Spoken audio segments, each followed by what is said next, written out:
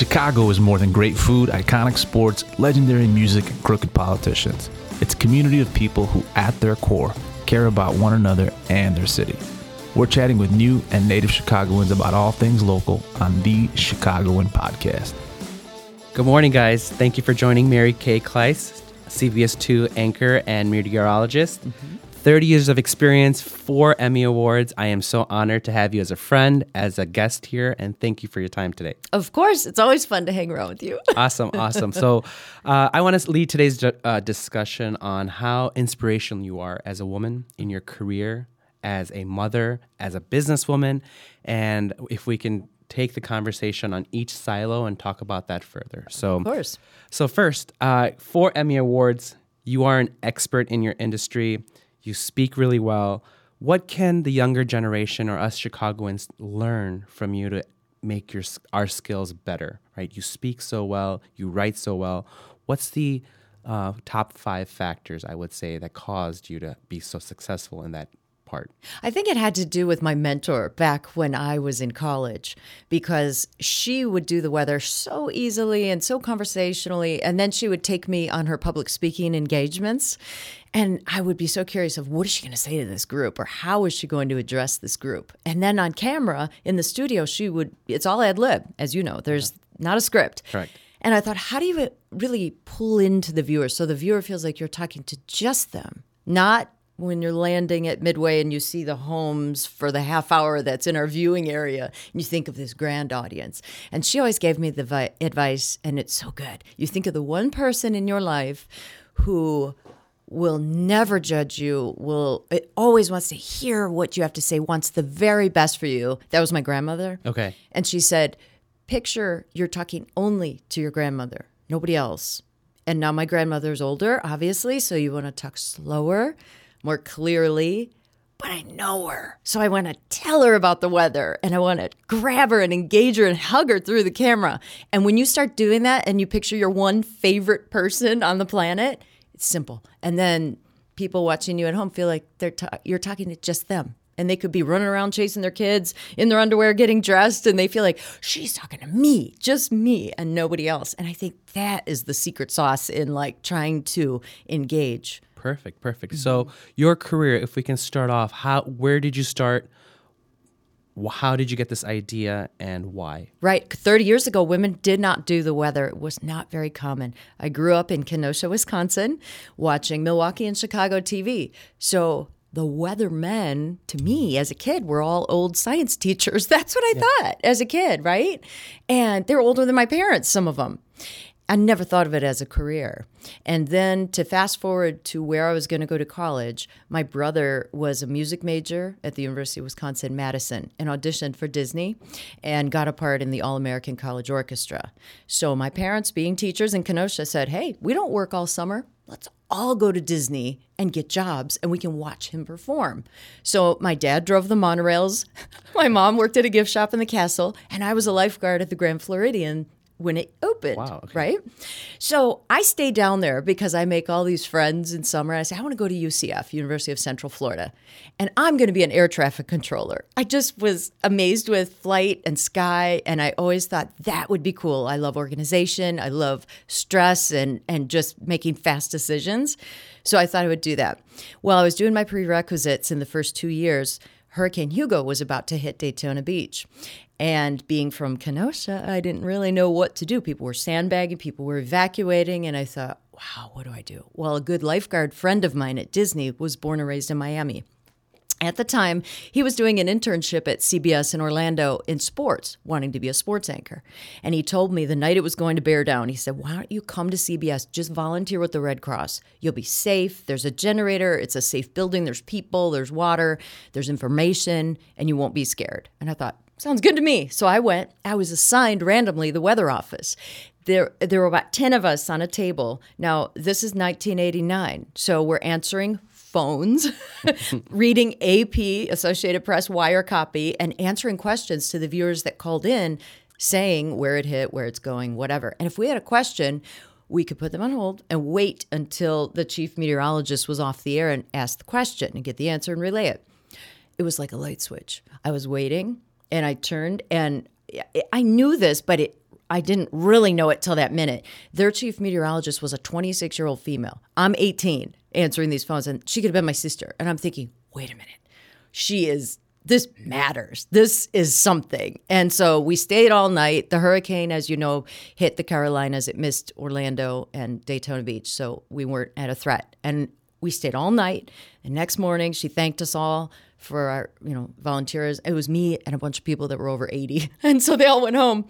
And I said to her, do you have an internship like my friend Rob is doing down the hall in sports? And she said, no, but today we're going to make that. And so she talked to the bosses and set it up so I could be a fly on the wall and just watch her work and learn everything. And then I started studying meteorology my last 2 years of school and broadcasting, because I think to tell a good story, meteorology is a delicate dance for TV, because you must know the science, have all the certifications possible, but you have to be able to tell an interesting story, right? Otherwise, people will turn the channel. So she's my mentor in life. Beautiful, beautiful. And when you received your internship and progressed in your career, what did you do to perfect your skill? I mean, you're speaking so well. And so what do other men and women in the industry, in entrepreneurship, they have to speak well, present well. What can we do to continuously perfect our skill? And what did you do to perfect your skill? Well, you and I know each other a lot from the gym. Yeah. And it's like reps of a workout, right? The more you do it, the more comfortable you are. Okay. And I felt like the more things I could do, even as a student, I would volunteer to speak in front of things. For instance, Disney hosted this regatta of beautiful sailboats. And my boss in the lifeguard stand at the Grand Floridian knew I was getting into broadcasting. And he said, we need an MC for it. Now they were going to pay me. I don't care. I wanted to do it. So I was able to MC that, or kind of orchestrate something where you're the person talking. And it's funny, if I showed you a videotape of my resume tape when I was in college, my voice was whippier and I was going 1,000 miles an hour and I was just moving so fast that nobody could see me. And a few people during my internships in the newsroom would say, stop, you're killing me. Your voice, it's like nails on a chalkboard. You got to bring it down. You got to slow it down. People are busy. They're distracted. You have to draw them in. And then you have to talk to them. You're not talking above them because you know all the science. You're talking to them. So it's almost like your conversation, even during tornado coverage, should feel like this, or a coffee shop, or you and I at the gym, just talking. And that's how you continuously perfected. Beautiful. Thank you. Let's talk about you being a woman back in the day. Oh, yeah. It was tough, and there was not a lot of... Exactly. So how do you get your first TV job? That's tricky too. You have no experience, right? I had a great intern tape though, because I was the longest standing intern in Orlando. Because my mentor, she was at CBS, and she said, you still have junior, senior year. You go across the street to NBC or ABC and do a news internship, because your first job, you're going to have to do everything, right? So I said, okay. So I went to ABC. They hired me as an intern. I didn't sit in the corner and just answer the phone. If you're about to anchor the show, I said, oh, can I get your scripts? Do you need coffee? I'll go get your dry cleaning or whatever. And then if a crew was going to watch a shuttle launch, that's probably the best experience of my life besides having kids. Anyway, I would ask the crews, can I come? And I'll set up the live shot. I'll drag the cables through the 100-degree heat and humidity. And then they appreciated it because they knew I was there to work and just to learn and do whatever job possible. So after we dragged all the cable for all the live shots and they did the big launch, I would say to the photographer, can I shoot a quick stand-up? Just a 10-second thing, because then I taught myself how to edit. So later, I could edit that story and put it on my resume tape. So my resume tape had a lot of cool stories like that I ended up doing myself eventually, in the edit bay after they were finished with the raw footage. So when it came to, be graduation day at UCF, my parents came down for the summer to work at Disney, and they said, well, we're not going to pay your rent here in Florida forever. What are you going to do? And my dad and I jumped in the car. We drove to 25 TV stations with those bulky 3/4-inch tapes and a paper resume. And we started from Orlando in Savannah. We went through Macon, Augusta, all the way west to Baton Rouge and Tallahassee, Gainesville, all those small markets. And I just knocked on the door and said, hi, I just graduated. I'm ready. Here's my resume tape. Do you have experience? No, but I was such a great intern and I can start tomorrow. You don't have to move me. You don't have to fly me around. So we did that for 6 days and got back. Nobody offered me a job. And 2 weeks later, the very first TV station in Savannah offered me a position. Now, if they would have done that right in the beginning, I would have told you, all you do is show up. They'll hire you. So it was better to have that pain of going through all those little interviews, so to say, because nobody turned me away. Everybody said, she drove here? I'll talk to her. And they were like, what? What'd you do? So I got that first job in Savannah, and I was doing news Monday through Friday, but as a one-man band. That meant I was the photographer too. So I dragged all that heavy equipment to a murder, a fire, a shooting. And then on Sundays, I did the weather because that was the only show on the weekends. And I had studied some meteorology and was interested in that as well. But I thought, maybe I'll be a news reporter, or maybe I'll do some kind of version of both. I'll tell you, after about 8 months of knocking on doors of people going through tragedy, I couldn't take it. It wasn't me. I think I had the teacher in me of my parents where I wanted to teach a lesson. And the 7-day or a storm coverage is just that. And so I enjoyed that more. So then I came up here to Chicago to CLTV News when Tribune launched the 24-hour news channel. And they gathered all these kids in their 20s that were in a smaller market but ready for a little something bigger. And we all got to work together to launch that. And that was the best experience because it was only a weather job for me. It was meteorology. Wasn't fully certified, but a couple of good things happened there. I met my husband. We started dating. And then I applied for a job in Tampa. And that's where it was a meteorology job that I joined the American Meteorological Society and got all my certifications because I thought as a young female, nobody's going to take me serious. Because you walk in there, it's all men. And here I come, I'm 23 and a half, and they're like, what is this? So I figure if you learn everything and just load yourself with all that knowledge, but then you can also tell people the weather story too. I think that balance is important. And I think a lot of the men would throw the jargon around and try to be a know-it-all. And that's where they were selling themselves short because then your audience can't relate to that because that's not how you talk to people, right? Correct. So that's why I got the certifications as high as possible. One day I ended up sitting on the board of the American Meteorological Society for a term. It's a 4-year term, and did that.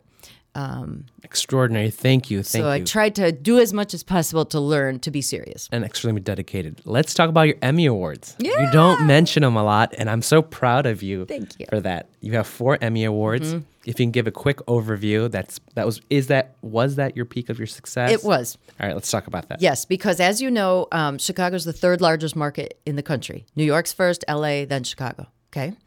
Savannah's 99. That's where I started, which is okay because there's 212 markets. Missoula, Montana's the dinkiest. But here I am in Chicago, and now I'm with Mark, my husband, and we want to raise our kids in Chicago. So when we were down in Tampa dating, we got married in Florida. Then my agent found a job for me in Detroit. That's where my husband is from, that area. So it was beautiful to have a baby. We brought our baby daughter, and then we had our baby son there with all the in-laws and cousins around. And then we said, now from Detroit, you can get to Chicago because it's a bigger market, and we'll raise our kids here. And we were so blessed to spend it'll be 21 years, November 2nd for me, that I'll have been at CBS in Chicago, which is shocking. Mm-hmm.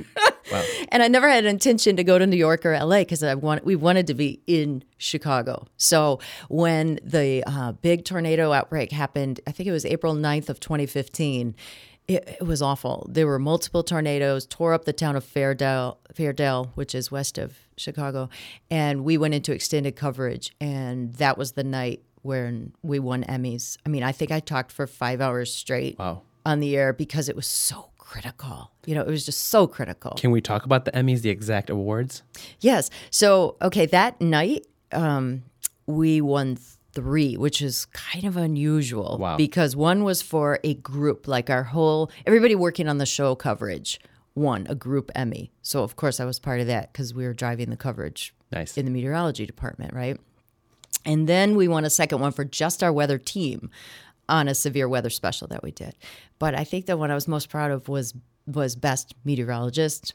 And got a pound on that one. Thank you. And I put together a composite of, everything I do. And just that night of the Emmys to accept that award, it was cool. Because that night I was actually nominated for 4, and I won 3 that night. And that one by myself was like, okay, that proves then that you gotta know what you're doing, because for 5 hours, there's already no weather script, right? But there are computer models, and there is a lot of generated data for you that helps tell the weather story, like for today, which isn't a big deal weather-wise. But when it comes down to it and you have tornadoes on the ground, you either know how to drive and do the radar on site, and you're sort of dissecting each cell as it comes through and communicating that message of where's the cell going, what is it doing, is it multiplying, is it changing direction, where's it headed, what should you do at home? That's when you're just in it and nobody's helping you. There aren't producers, there aren't other weather people. It's just you talking and dissecting the radar live, basically. So that's why that meant so much, because I knew I was helping people take cover and, save lives in that. Awesome. Thank you. And so proud of you and continued success. One of the inspirations I have also, sort of being a mentor of mine, is you have an exceptional relationship with Mark, who's part of ABC as well. It's an inspiration, right? Yes. What do you tell the younger crowd to build that relationship, and where to find a partner like that, and how it's so perfect? Give us some feedback. Are you continuously working on each other? Are you guys both doing personal development to nurture that, make that relationship stronger? What do you guys do? Well, we have been married almost 28 years. Okay. So we met when we were in our early 20s at CLTV. Neither one of us had a great big career, big name, big anything, or money. So it was perfect. We were like two kids, and we're going to change the world, and we're in this together, and we're going to take on the world. So it was like the two of us, and we thought, he had priorities that lined up with mine. We're both super spiritual and religious. We both love to do a lot of the same things, like work out. We just live similar lives. But I think as we got together, it was so interesting because nobody tells you, too, that the family of the person ends up in your life a lot, right? For holidays and once you have children, in birthdays and events that are going on with your kids. And it was so odd because I felt like I knew half of his family when I met them, because I was like, wait, are these relatives or what is this? Because there were so many similarities. And we were both in TV. Now, that could be good or bad. Some people say it's better not to, because then you don't dwell on that at home. And it might be better to be married to somebody else who's a teacher or a policeman or a lawyer or whatever. But we always felt like then we understood each other because our shifts and schedules were so crazy, overnights and doubles and morning shows and weekend shifts, that it was understood what the other person was going through. And we never talk about work at home. We just never did. But I think as our marriage evolved and the children came into the world, we never had the same days off all those years in Naperville. I worked weekends. He worked Monday through Friday. Yet every Friday, you can ask our kids, what's family movie night? That meant Very nice. Mark and I never went on like a weekly date. I know a lot of people believe in that, and that's neat, but we didn't do that. We wanted to be home with the kids, and we would do a themed movie night. It started with Disney and then got to be, PG-13 as it morphed into that. But we would do some kind of food, like whether it be, Asian food, or I would try to cook Mexican food, or Mark would grill out a whole bunch of stuff, and we would watch the movie in our pajamas and eat dinner and just be cozy at home. So everybody was home. But there was a lot of time with the kids, each one of us alone when the other person was at work. But I think the bottom line to a great relationship is you can't keep score. Okay, so you can't say, you always do this and you never do that, and that solves nothing. Instead, it's better to try to outdo each other. So if he knows I had a heck of a double shift and I stayed at the city in a hotel and I'm driving back to Naperville beat, he'll have grocery shopped, or he'll have cooked something I love, or he'll have just gassing up the car, warming up the car for me, or just those little things. And we would never argue about stuff. Instead, we were a team and we would always pitch in. But I think that was the goal. Instead of keeping score about what the person didn't do, is we would try to outdo each other. Because that's my favorite person, and I want to do everything for him, and he's going to do everything for me. Excellent. Excellent advice, which I'm going to incorporate. Never try to outdo each other. Let's talk about, again, being a woman, raising a family, and having an extraordinary career. There's a lot of women watching this or hearing this. There's a presumption or a notion you can't have both family and a career nowadays. Mm-hmm. How did you manage both so successfully, having amazing kids, both I'm friends with, and an amazing career. How did you do that, and what tips would you have for us? I think it's how we watched our parents raise us, because our parents are all four amazing and blessed that they're all still here. But with the kids at a very young age, we taught them responsibility. I mean, this is a little crazy, but when they were in first and third grade, okay, we're in Naperville raising the kids. We work in downtown Chicago, of course, at the TV stations with weird shifts. There was about almost a year time period, and they're in first and third grade.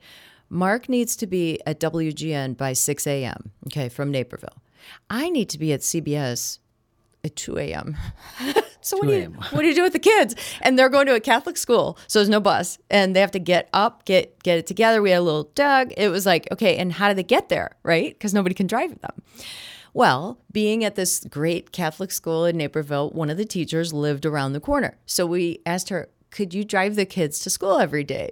Okay, sure. She goes, I'll just buzz by and give her a garage door opener, and she would let them in and drive them to school. And then I'd be back by noon so I could pick them up later when they were done. Well, it turns out the kids would get up on their own with their alarms, and Mark would call them. They would make their beds.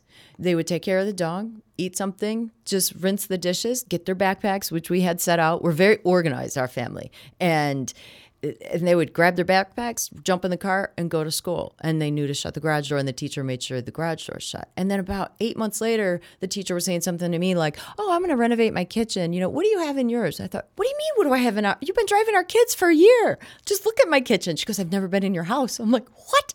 And she said, the kids are always ready. They always run out of the house and jump in the car. So it taught them at a very young age that, yes, mom and dad are busy, but we're all in this together. And we would thank them and congratulate them on such a good job of being organized and ready. Our kids always made their beds, but it's never a nag. It's more of an encouragement with everything. And then the children feel heard. That's the other thing, raising kids and working, is you can't shush them along or rush them away because you're busy. And you might be exhausted and busy. And of course I am, all that. And the commute, is one animal in its own.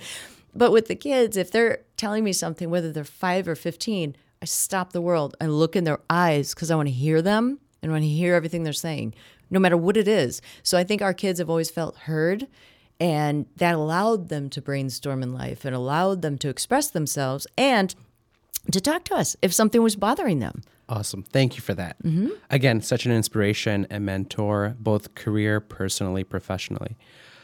I have a lot of mentees, and they ask me this question. Would you recommend to go in the entrepreneurship route or continue schooling, right? We have mutual friends, both sides, you have children. Your family's very educated, but you also have a lot of entrepreneurs in your family. Give us some guidelines or advice when I have mentees or younger folks saying go to school or open a business. What would you say? Whew. Well, that's a good one. Yeah, you got me there because, as you know, my husband, me, we were old school of get your degree, mail in your box tops, get your prize, but none of that mattered. Nobody cares where I went to school, right? Okay. They cared about where did you intern, what does your resume tape look like, can you connect with this, and do you have your certifications? Okay, so certifications are through the American Meteorological Society, not a university, so it was different. But for us, it was different because I think, with the internships, we made the most of it. But fast forward now to our kids. Our kids are 23 and 25. Okay. One child did the route, graduated, is in a job. She's going to do what we did, probably a long-term 401k job, small raises and solid, but typical, right? Our son threw us for a curve. He did 2 years of school and then had a big powwow with us in a real positive way and said, I'm launching this VR game I've been creating on the side, and it's taking off. It was during COVID.